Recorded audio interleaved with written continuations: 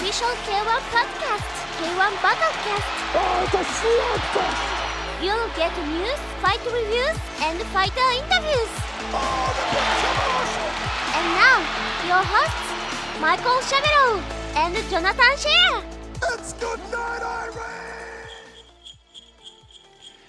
Well, hello everyone and welcome to K-1 Battlecast. Today is a special episode for you. That's right, it's a bonus holiday episode, and we're finally going to get through the full interview with Mike Zambitis. Michael and he had a chance to talk, as you know, and we've been trying to get through it, but we just haven't been able to the last couple weeks, and today we're going to take that time and get through it. We will also talk about, in the best and worst, who was the best Grand Prix fighter to never claim the championship belt. They went all the way, but couldn't quite reach the pinnacle, couldn't reach the throne. All right, well, let's get into it and get to that interview with Mike Zambitis. I hear the ringling jingling of bells. It must be a super interview with a super visitor. So, Mike, let's go back to Seoul, Korea in 2010. Your fight against Shahid. What were your thoughts when it was announced that you were fighting Shahid? As soon as I heard that Shahid was my opponent, I knew I would be in for a hard match, and that is just what happened. Shahid was tough. Mike, what was your strategy before the fight? My strategy was to attack as much as I could, then defend. Attack and defend.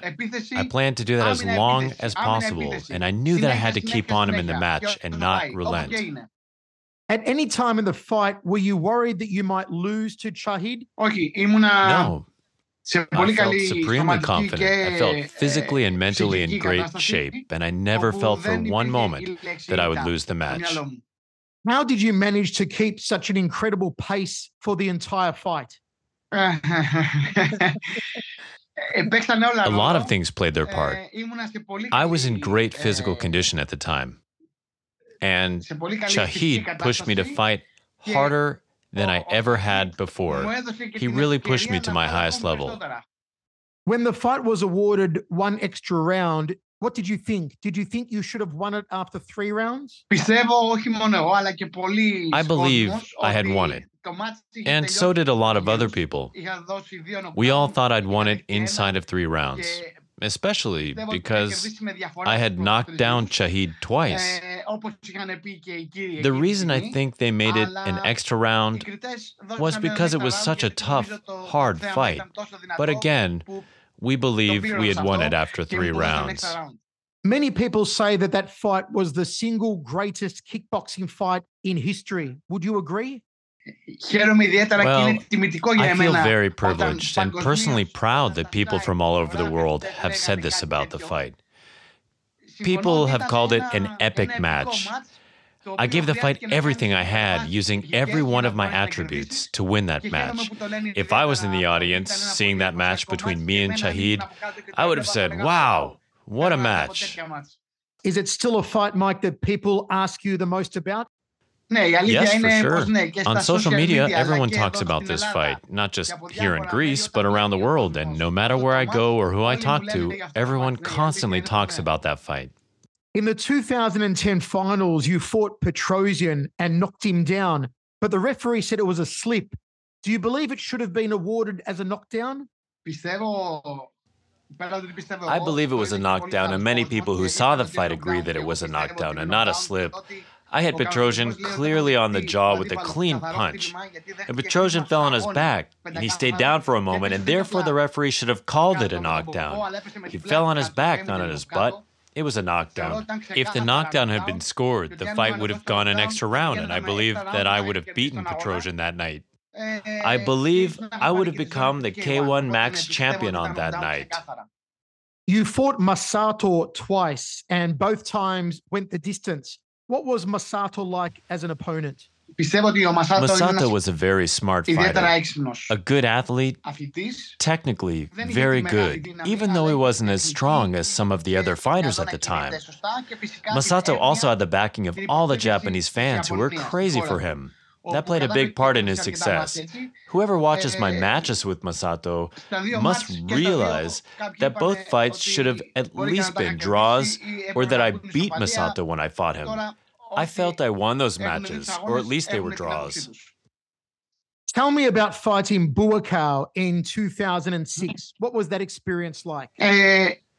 The fight against Buakaw in 2006 was of great interest to many people around the world. At the time, I just started a new campaign which focused on weight work in the gym rather than focusing on sparring. Buakaw presented a very big challenge for me, and I don't think I was quite ready for the challenge. But I wasn't going to be scared of him. I always accept a challenge, and I fought Buakaw at his very best. My coach was in Thailand, so he wasn't there for me for the fight. Even though Buakaw went on to become a two-time K-1 champion, I never considered Buakaw to be a superior fighter to me. I treated Buakaw like any other fight, and I didn't find anything extraordinary about Buakaw. I wasn't fully prepared, but I took him on and I fought him.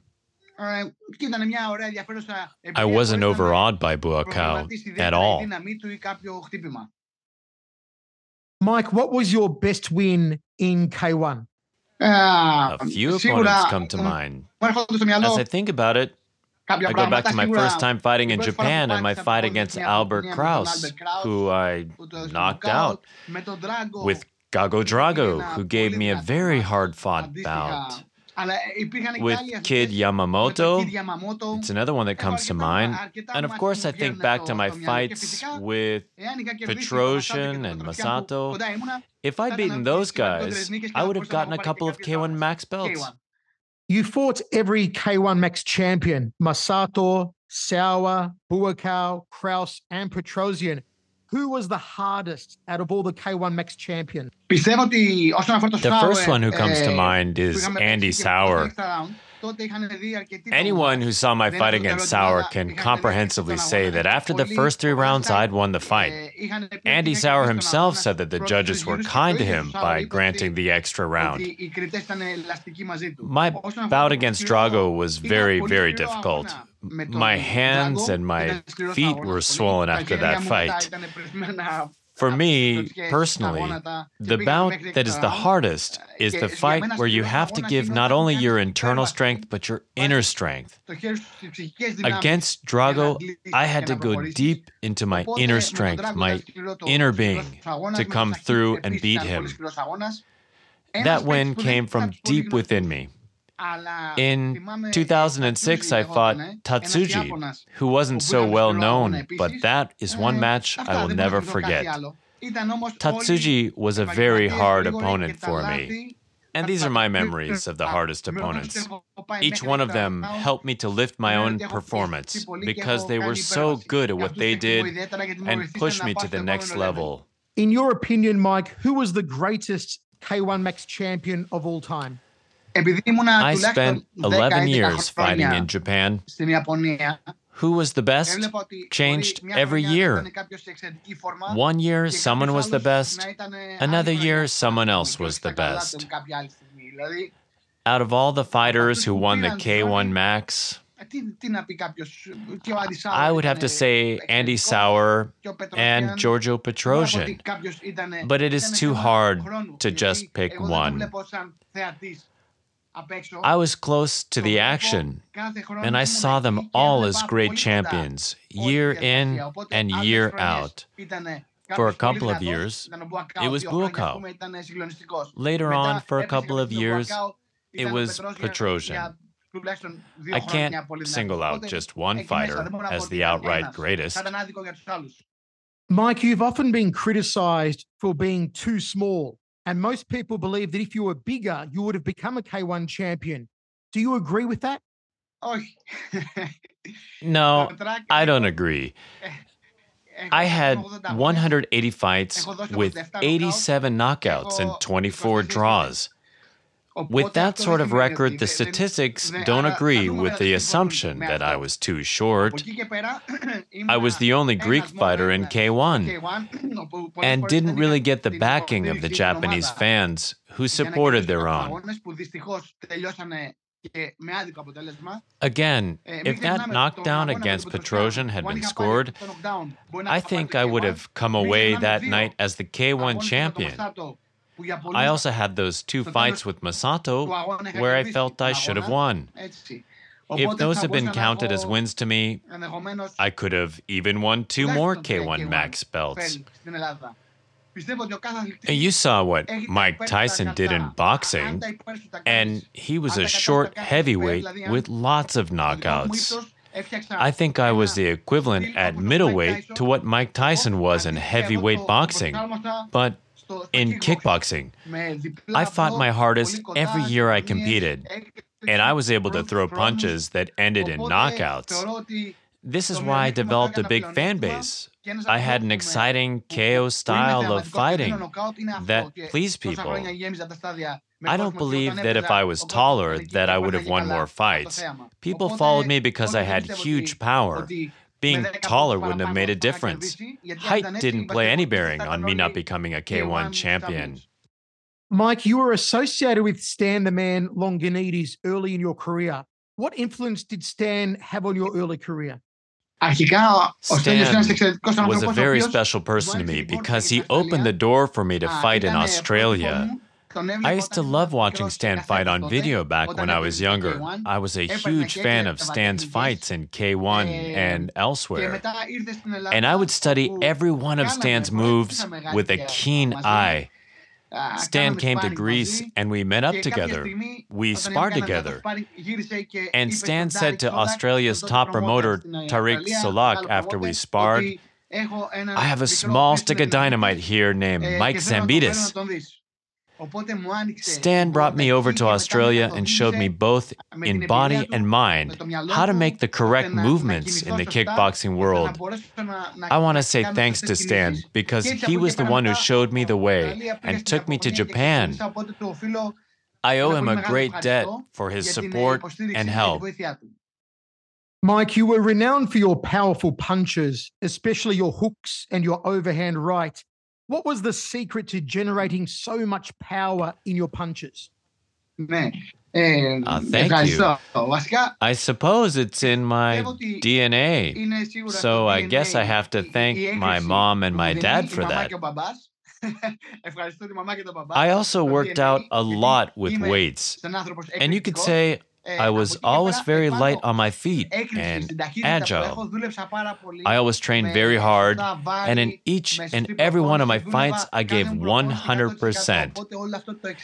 This is what allowed my ability to come through when I was fighting.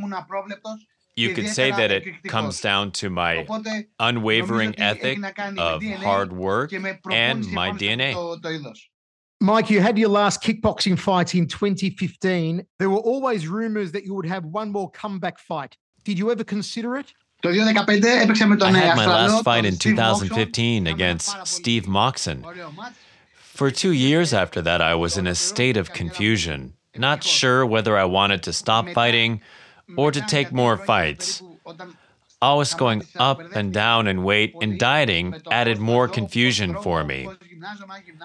2 years after my last fight, I began working out again.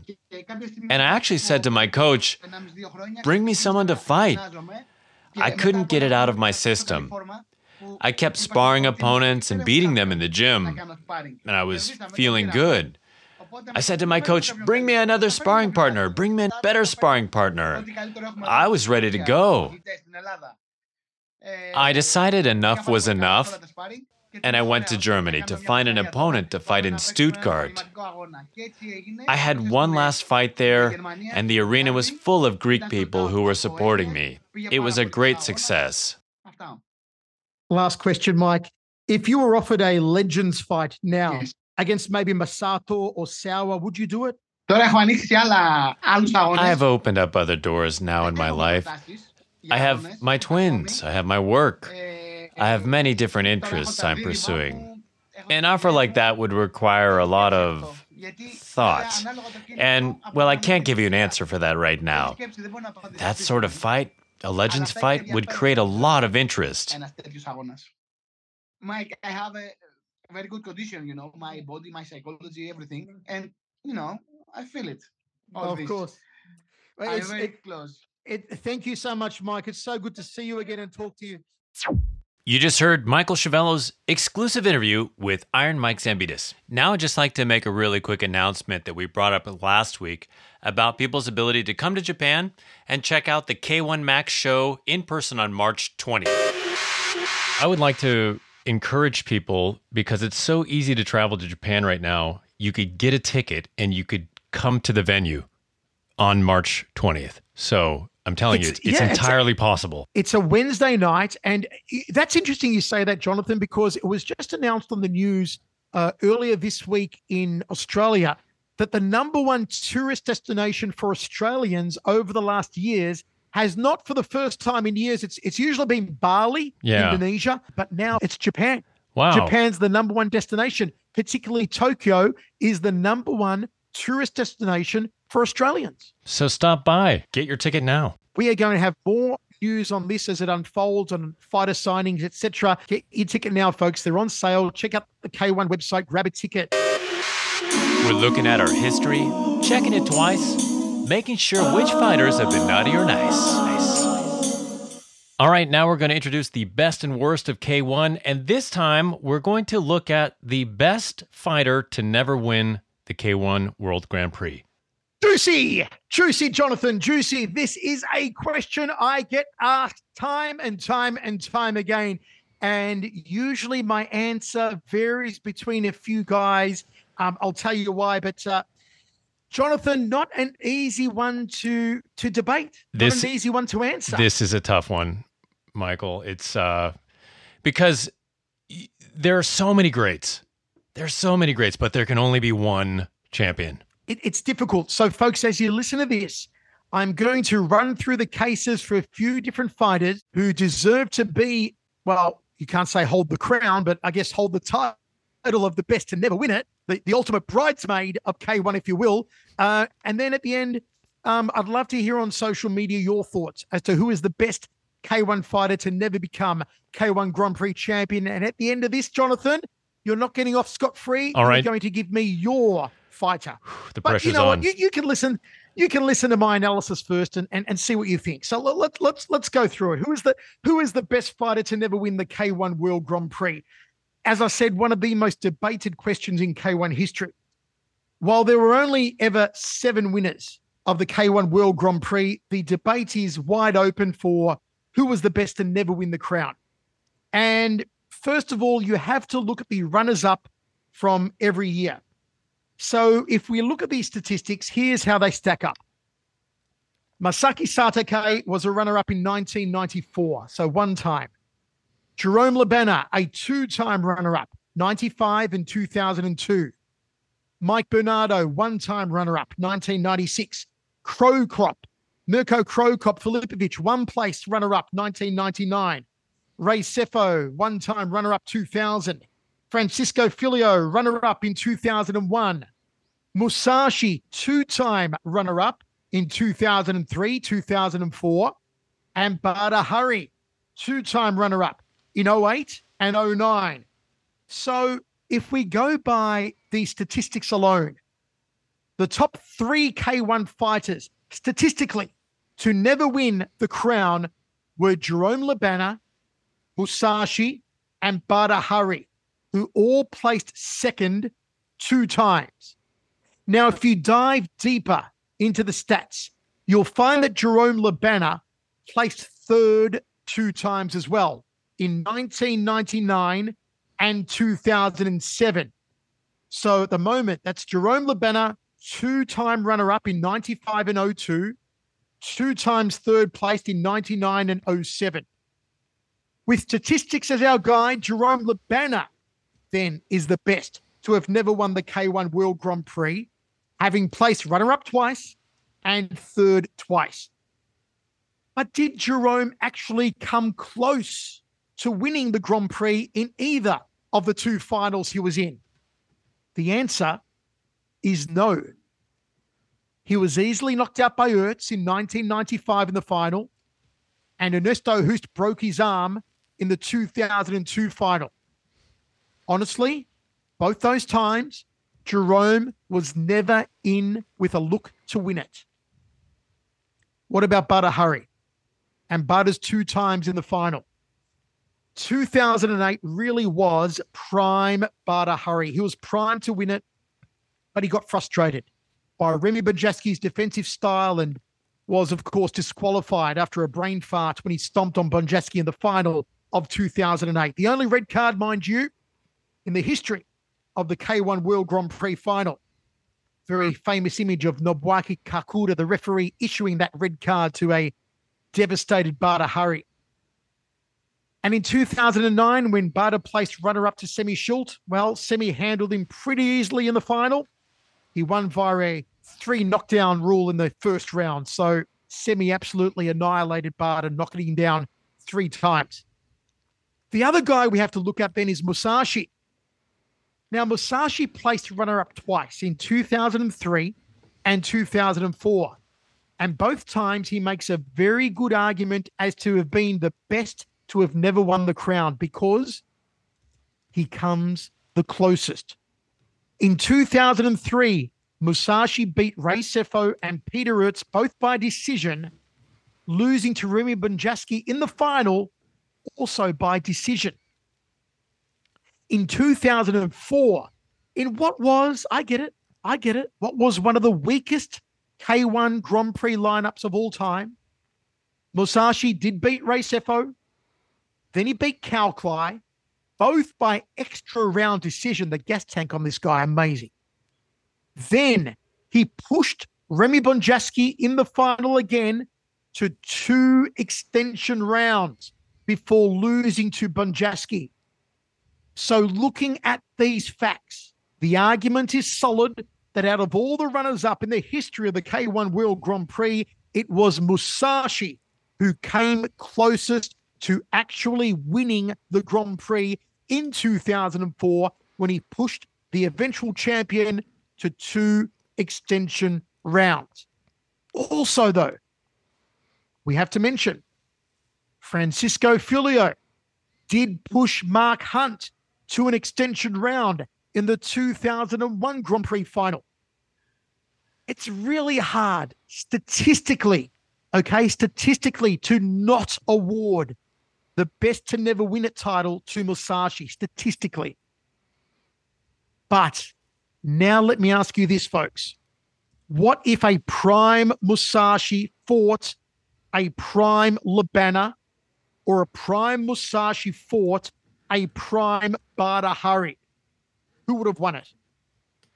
Would Musashi from 2004 have beaten Labana of 1995? Would he have beaten Badr Hari of 2008?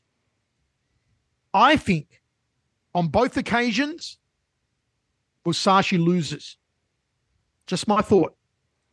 So then what about prime Labana against prime Badr Hari? Another really tough question. Both men at their peaks were killers with 2 of the strongest knockout punches of their eras. You had the southpaw, of course, in Labana, K1's most famous southpaw. His left hand was a killer. His right hand was a killer too. His jab was superb. I actually believe that Jerome Labana, I believe, if memory serves me correct, Jerome is actually right-handed, but fights left-handed. Badr Hari, of course, is orthodox. Who wins it? Who wins between a 95 Labana and a 2008 Badr Hari? Tough one. I think Badr Hari beats prime Jerome Labana. I think he knocks him out. So again, it's a tough question. Who's the best to never win it?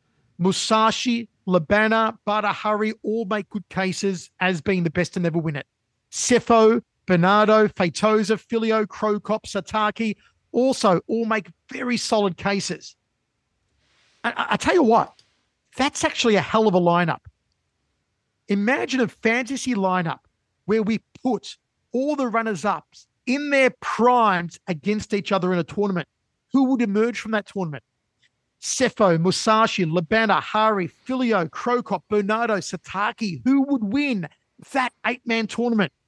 My favorites in that would be Hari and Sefo, for the record. Well, okay. Getting back to our whole debate today, am I going to actually answer who's the best K1 fighter to never win the K1 World Grand Prix? It's out of Labana, Hari, and Musashi. The heart says Labana. The mind says Bada Hari. The statistics say Musashi. Oh, man. Jonathan, do I have to give an answer? I must. You know, I should, shouldn't I? I think you should, but I can understand your reasons for not wanting to. I mean, what a difficult question. Dude, I'll just say you suck. I was expecting a bit of support there. Say, don't worry, Michael. It's okay. No, I love to put you on the spot. I'll give my answer too, so it'll be fair. No. How about you give your answer first? Okay, fair enough. Fair enough. Then I will give mine. Go on. All right. You give yours. Well, you've laid out a lot of really great arguments, and before I listened to your spiel, I wouldn't have guessed Musashi. I wouldn't have picked him. But the way you laid it out makes a very strong argument that he was the best to never win it or had the best chance in the times that he fought. But you got to give it to Labanner, because you have to wonder what would have happened had his arm not been broken in a million places by Ernesto Hoost. If that hadn't happened, I got to give it to him. But what are your thoughts? You know that is since we're playing in Fantasyland. Since we're playing Fantasyland, it's a very good scenario to consider. I still think Ernesto was beating him before the arm break happened. Okay. I think he was on his way to outpointing Jerome. I don't know if he would have knocked out Jerome. It just took him out of the loop for so many years after that, and it did. It really did. He couldn't compete for a long time. So he had the steel pins put in the arm, and we all seen the very famous X-rays of the arm from Jerome. It was a sad way to end his K1 Grand Prix career, but I think that no one, after Ernesto got a second chance in that tournament in 2002, I don't think anyone was going to stop Ernesto getting a fourth championship on that night. Fair enough.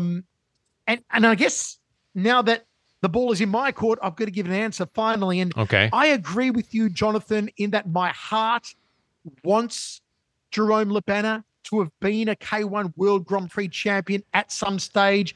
You talk about Peter Ertz being Mr. K1, and the reason why Peter is Mr. K1 is because he was so invested in K1. He was everything that embodied K1 heart and spirit and technique and fighting attitude. And Jerome Labana was also that guy. K1 was also the house that Jerome Labana built. And for that reason, he deserves to have become a K1 Grand Prix champion at some stage. But I don't think prime Jerome, big but. I like big butts. I cannot lie. I don't think Sir Mix-a-Lot. a prime Jerome Labana, I don't think a prime Jerome would have beaten a prime Bada Hari. Yeah. I think a prime Bada Hari knocks out Jerome Labana. And for that reason, for mine, Bada Hari is the best to have never become a K1 World Grand Prix champion. So, folks, we have division. And he came so close. Battlecast. He came so close. Yeah. He should have beaten Remy. He if he really didn't have the brain fart, right? he should have beaten Remy. And I think he may have beaten Remy. But, the follies of youth. It's a story. It's a follies of youth and a story for another day. We will get to reviewing that 2008 final. That entire tournament was one of my all-time favorites. But we have division here at K1 Battlecast. Jonathan says Labana. I say Bada Hari. Drop us a line on social media. Let us know your thoughts. Who was the best to never become the K1 World Grand Prix champion? That wraps up today's bonus holiday episode of K1 Battlecast. We sure hope you enjoyed it. This Friday on December 29th, we'll be back for our regularly scheduled show where Michael and I will discuss his interview with the living legend, Mark Hunt. Please send your questions and thoughts to our email address. We'll include that in our show notes. And be sure to check out our fledgling little group on Facebook. Happy holidays, everyone.